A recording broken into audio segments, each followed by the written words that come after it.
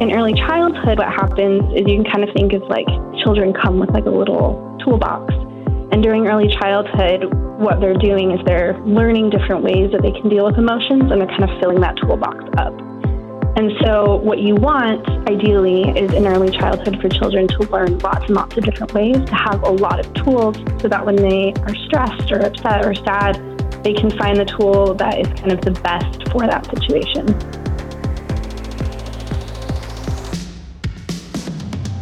Welcome to the Know Why podcast. I'm your host, Liberty McCarter.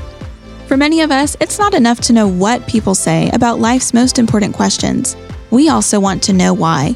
Each week, Know Why tackles tough questions on topics ranging from spirituality to current events. While we approach these issues from a Christian perspective, we discuss diverse opinions and ultimately dive into what the research says. Are you ready to know why? Let's get started.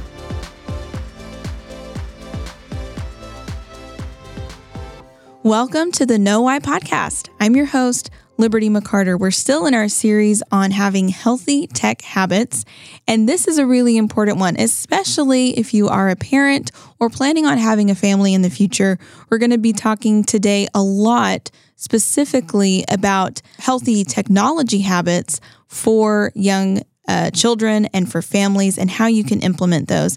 And here to talk about that with us is Jane Shawcroft. She's a PhD student at UC Davis in the Department of Communication, and she does research that focuses on understanding how media and technology play a role in the social, physical, mental, and emotional health of children and adolescents.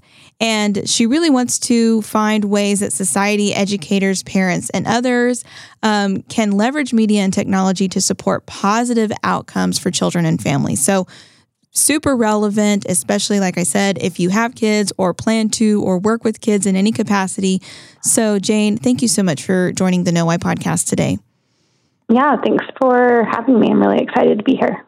Great. Well, I want to talk specifically to get started off about a study that you co-authored. It was published in a Technology, Mind, and Behavior, and it was titled Structures for Screens, Longitudinal Associations Between Parental Media Rules and Problematic Media Use in Early Childhood. So that was kind of a mouthful. I may have butchered it a little bit, but I enjoyed reading it and looking into this. I have two little ones myself, two little kids. So I'm actually, wading through all of this myself. And I think a lot of our listeners are probably doing that too. So a lot of times when we think about problematic screen time habits for young people, I think we envision teenagers, and that's certainly relevant, with social media and everything like that. But you actually have written about how technology use for kids has increased for kids aged 0 to 8. So can you talk about that increase in the last few years? Yeah. So when we look at how little kids, right, so that like 0 to 8 age range are using media, between 2015 and 2019, we saw that kind of the average time that kids in that age range were using media more than doubled. So it was about a 5-hour increase. And that was up till, those were the most recent stats as of 2019. But obviously COVID has also kind of changed this landscape a lot. So when we're talking about children's screen time in like a post-COVID era, we saw that how much kids were using media and technology like really, really went up. Which makes sense, right? Like parents were trying to work remotely or had lost childcare. Kids were online for school. And so kind of as researchers who study children's media use, what we're really trying to figure out and pay attention to right now is if those COVID trends are kind of the new normal, or if we're going to see kind of a decrease. Because now kind of the numbers that we're seeing and that I'm seeing tossed around a lot, right, are that kids are spending between 3 to 7 hours on screens a day in the United States. And that starts as early as about 4 months. So, wow. Yeah, that's kind of where we're at right now. Okay. Yeah. That seems like a lot, but I know that's kind of across the spectrum of age, right? Where I can't remember. I was reading it, I think earlier today, but kind of the average of even adults of how much time we're spending it's kind of shocking to think that it's actually really similar with kids as young as babies. But can you tell more about the need for this study that we're talking about specifically and what you were looking for when you started it? Yeah. So I think with media and technology being such a normal part of children's lives now, there's kind of this narrative that that's really bad for kids, right? And so a lot of parents, even though they kind of find that technology is, in some cases, like their only good option that they have to help with some of their parenting, depending on some of the pressures that they have, a lot of parents feel a lot of guilt around that. And a lot of parents also kind of aren't really sure exactly what they should be doing. In part because a lot of times, like, we parent the way that we saw our parents parent. And that works really well until you're dealing with something like technology, where most parents today didn't grow up with the same technology landscape. And so a lot of parents don't really have a good model for what parenting with media can look like. And then they feel really guilty about letting their kid use any amount of media. And so what we wanted to do was kind of to think about this and think, okay, like, we know organizations like the American Association of Pediatrics, they put out guidelines to kind of help parents, but we kind of wanted to see, like, what are parents actually doing with their kids in terms of trying to provide structure and create rules to kind of help organize how their little kids are using media. And we were really interested in, so I guess, like, first, like, what parents are actually doing, but then also, like, what are the long-term outcomes for the way that children kind of have a relationship to media based on these rules that parents have. Yeah, and I think that's something that a lot of parents would be interested in knowing too, because like you said, it's hard, to figure out what's right. We didn't have the same technology when we were being raised. And so you go from kind of being like, oh my gosh, it can be so helpful, or, surely it's not that bad, versus you see these headlines being like, screens are horrible. And we were having, a whole series on the Know Why podcast about healthy tech habits. So that's, it's a relevant conversation, but yeah, I'm interested to continue talking about kind of what you found. But first, you mentioned the recommendations from like the American Academy of Pediatrics regarding technology use in early childhood, and then what are parents actually doing? So did you find that there was a gap between those official recommendations and what's actually happening in families? A little bit. Yeah. So the AAP guidelines, they updated them, I think, a year or two ago now, maybe longer than that. They used to be really rigid and like X amount of time for a child this age versus X amount of time for a child this age. And they've kind of loosened them up a little bit to kind of be like, maybe, so they suggest children under 18 months not having any screen time. And then kind of you can slowly scale that up until children 2 to 3 having about an hour a day. And they recommend high quality programming. And then kind of their other suggestions that they have is that they recommend parents use media with their child. So kind of being there to see what it is that your child's actually, like the content they're actually consuming. And then they also suggest, like turning off screens during meal times and an hour before bedtime to help kids with sleep. And so those are some of kind of the main things that we see. Mm-hmm. So in our study, we asked parents about the ways that they were kind of the rules that they had about both tablets and television. And so what we found was really interesting with this. So overall in our sample, we had about 437 parents of children in the study. And the majority of parents had some sort of rule about television. So it's like about 64%, versus for tablets, like most parents didn't really have rules about tablets at all. But the most common rules that we did see were about screen time. So that 1 hour or less was kind of the most common thing that we saw parents implementing. But parents also, we're trying to limit kids' screen time before they went to bed, or we're trying to think about right? Like you can use this after school, so kind of limiting to types of day, or, after you've helped clean up or you have gone outside for a little bit, then you can have screens. And so we saw evidence that parents are trying to implement these, and the most common ones do line up with the AAP guidelines, but definitely not super high numbers, especially when we're talking about tablets. Okay.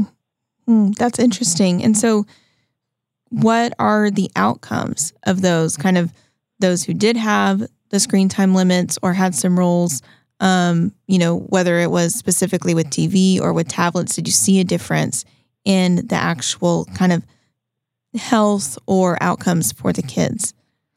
Yeah, so we looked at one main outcome. It's what we call problematic media use, and it's basically a type of media use or kind of a relationship that a child can have with media where the way that they're using media and technology kind of becomes disruptive to other important aspects of their life, right? So they're using technology instead of sleeping a lot, or they are using media to regulate, right? If they're upset, they use media to calm down. So that's kind of this more maladaptive dependence on media.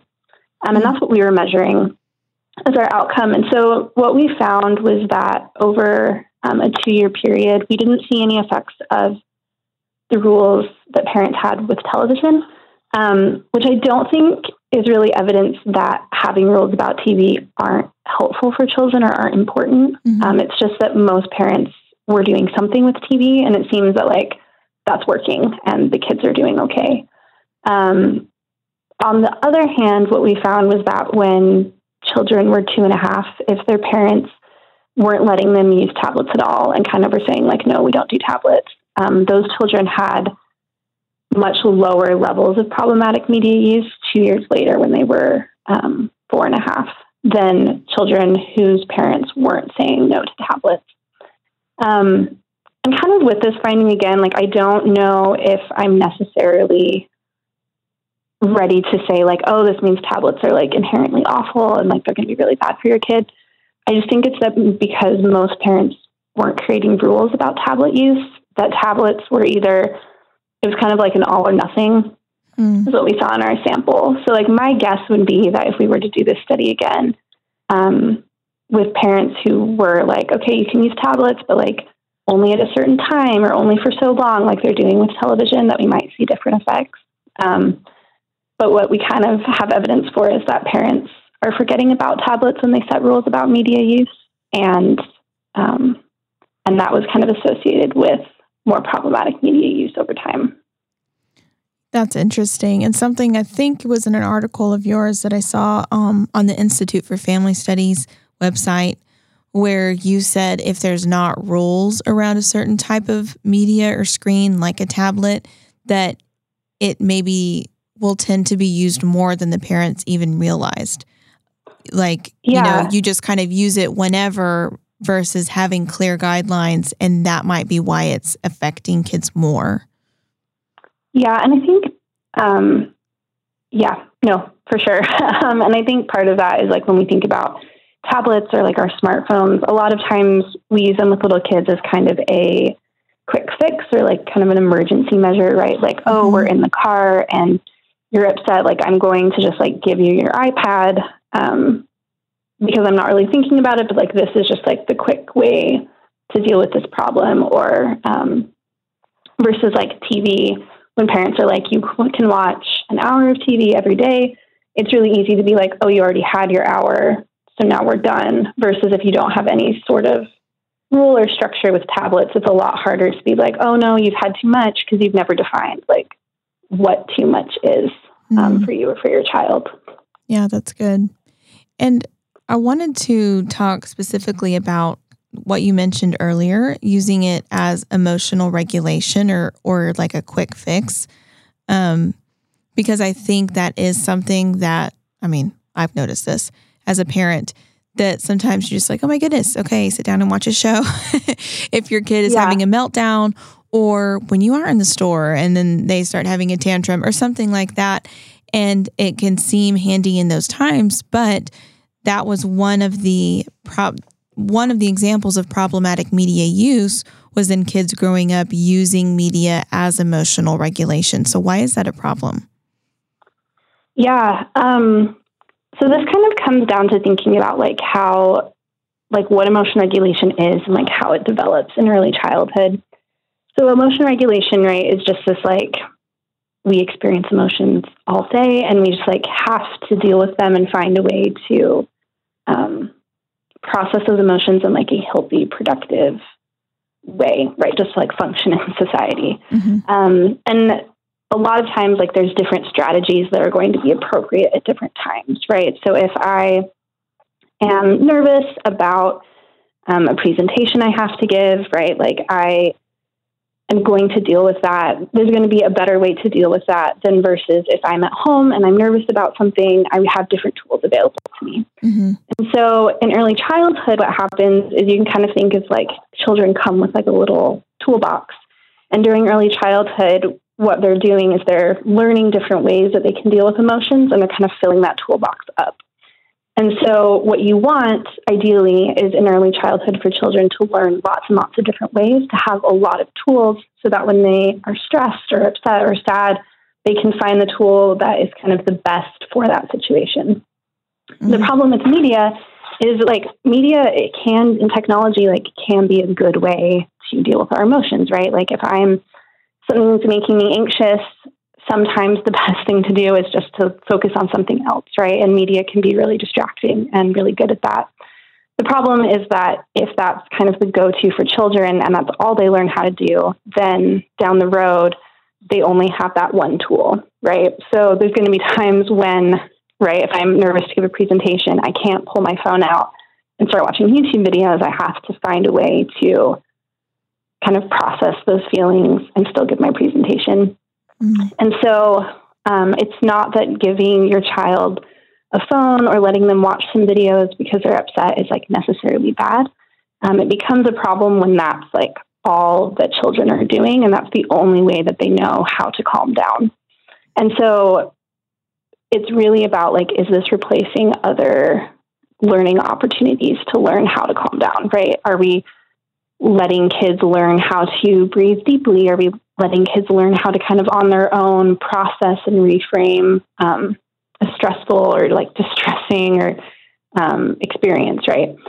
And so that's kind of where this becomes an issue. And what we find is when we do research on this, that when kids use media to regulate a lot, they end up needing it more and more, right? So in the moment, if your kid is crying, it's really easy to be here's my phone, everything's going to be fine. They calm down really quickly. But what we found is that the more parents do that, kind of the more that they have to, and it becomes this really difficult cycle to break. Yeah. That's also good and informative too, to think about it in terms of a toolbox. And we have to learn how to deal with emotions if we're going to be healthy, productive people and, as we grow. And so we don't want to stunt our child's development of their own tools to deal with that. Okay. But now let's say, okay, maybe there's someone listening who they've got older kids. And like you said, this is kind of a new territory in terms of generations that are being raised with technology, literally from being babies. And so parents are kind of learning as we go, okay, how do we parent with all of this if we didn't have to experience this as young kids? So say there's someone listening and they're like, well, gosh, I haven't really implemented screen time rules, or I didn't do that early on, and now I'm trying to catch up. What is it too late? Can we see improvement? How do we deal with this when you're older and then trying to form some healthy habits? Yeah. I think with teenagers, this becomes definitely more complicated, right? I don't think the research suggests, right, that it's ever too late to start changing the way that we interact with media, but it definitely becomes harder. And I can't pretend, right, that it's not. Mm-hmm. One thing that's important with this is when we talk about using media to regulate, this becomes a really, really, I cannot overstate, a really important part of the conversation when we talk about social media and mental health for teenagers. So we find that teenagers who are really good at regulating their emotions, social media isn't as bad in terms of mental health outcomes as it is for kids who really struggle to regulate. Mm. And so when we're thinking about like a parent of a teenager, kind of helping them to find different strategies for regulating that aren't media becomes this really essential way that parents can help their kids have better experiences on social media. I will say though, so there's like that facet of it, right? Is thinking about like emotion regulation and like, is my teenager using social media or just technology in general to regulate? And if that's happening, right, like how can I help them find other ways to deal with emotions and to deal with, right, like anxiety and being stressed or nervous or sad and upset. The other part of this, though, is thinking, so with our study, the one that we were talking about earlier, we are talking a lot about like parents creating these rules that they're giving to their kids. And this is super effective, and this is kind of the best way to think about media parenting for littles, right, for that 0 to 8 range. But as kids get older, right, like they have more autonomy, they need to learn how to kind of do this for themselves. And so the focus kind of becomes less of like, as a parent, I'm going to tell you how to use media and technology. And I would really suggest, right, like being able to collaborate with your child and be like, okay, like I'm worried about this aspect. I'm noticing this. Like, what do you think about this? How can I help support you in having a good relationship with media and technology? Kind of the word that we use for this in like, as like researchers, as we talk about pre-arming, right? And helping your child as a teenager to kind of have tools that they can use to think about like, that they can carry into adulthood, right? And think about using these tools to kind of form their own relationship with media and technology and help that to be effective. Mm-hmm. So while it's not too late, I would say that like using strategies that work for small children isn't going to be as effective with a teenager as using something that's more collaborative and more supportive of your child's like autonomy and kind of their own experiences that they're having. Yeah, that's really good advice. So back to parents of little kids, you've talked about, problematic media use. We've kind of focused on the emotional regulation aspect, but what are just some signs or symptoms, if you will, for people wondering, well, I don't know, does my kid have a problematic relationship with media, or are they just a normal 4-year-old that, throws a fit when they don't get something that they like? So if someone's wondering, what are some telltale signs that a littler child might be having a problematic relationship and need to scale back? Yeah, I think like an important thing to remember is that kids really like media and technology, right? Like they like to play games on their tablets. They really like to watch their shows. Mm-hmm. That's very normal. It kind of becomes an issue. We start thinking about kind of how, again, like, is media the only thing that will calm your child down? Like that's going to be a really obvious sign. If your child has like this growing desire and like tolerance, right? Like if your kid can sit in front of the TV for hours and hours and hours on end, like that might be an issue. And usually kids will maybe start to get bored eventually. Another interesting kind of thing to think about is that the best predictor of children's relationship with media is parents' relationship with media. So I think a good sign, I think like maybe something to think about for parents, right, is like, do I feel like I have a bad relationship with media? And if parents feel like they do, there's a good chance like that is a good predictor that children might start to struggle. But it also means, right, that if parents can kind of work to have a better relationship with media on their own, that usually will trickle down to their children as well. And sometimes that can be an easier place for parents to feel like they can start. It's kind of modeling and having kind of a better use of media themselves. That's so good. We want to set that example, and which is something, again, that we are focusing on in this series of healthy tech habits that we're doing at Know Why. We've got other episodes that focus specifically, for those of us who are adults, how we can develop healthier habits. And that's such a good point that's really the place to start if we're wanting to help our families and our little kids implement those as well. Jane, this has all been so great and informative. But before we wrap up, if there's just like one takeaway when it comes to understanding kids and media use, what is that? What do you want to leave with listeners? Can I have two? Oh, yeah, sure. I think for the first thing for me is that a lot of parents, like we see over and over again, and I hear from parents all the time, right, that they feel really guilty and really defeated in this area of parenting. But a good way, there's a researcher, her name's Hedda Kokorian, that she describes this that I think works really well, that I wish kind of parents could think about, is that, like, think of your kid's day as a pie chart, right? And we know that kids need to get good sleep.